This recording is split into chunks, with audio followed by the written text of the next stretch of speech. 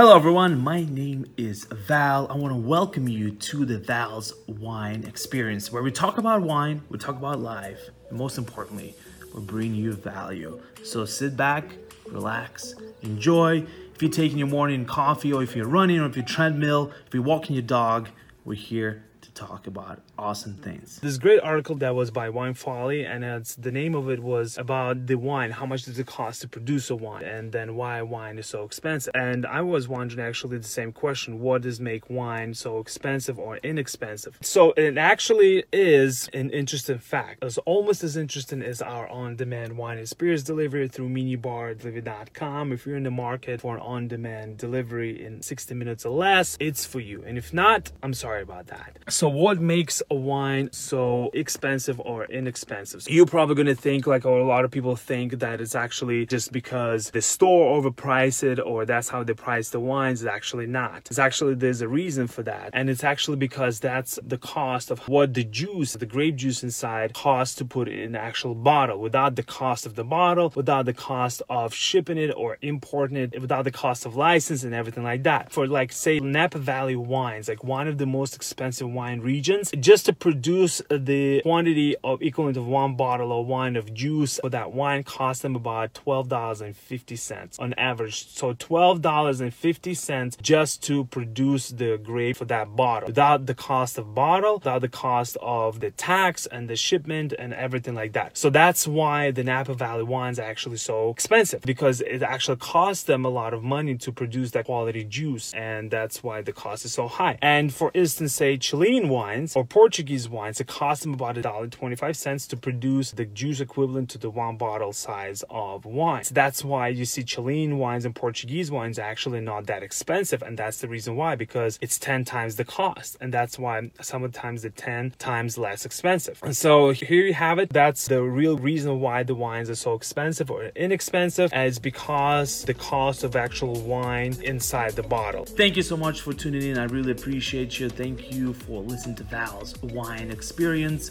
If you like this podcast, please subscribe, like, and share. I would highly appreciate it. Enjoy the rest of the day, and I'll see you on the next episode.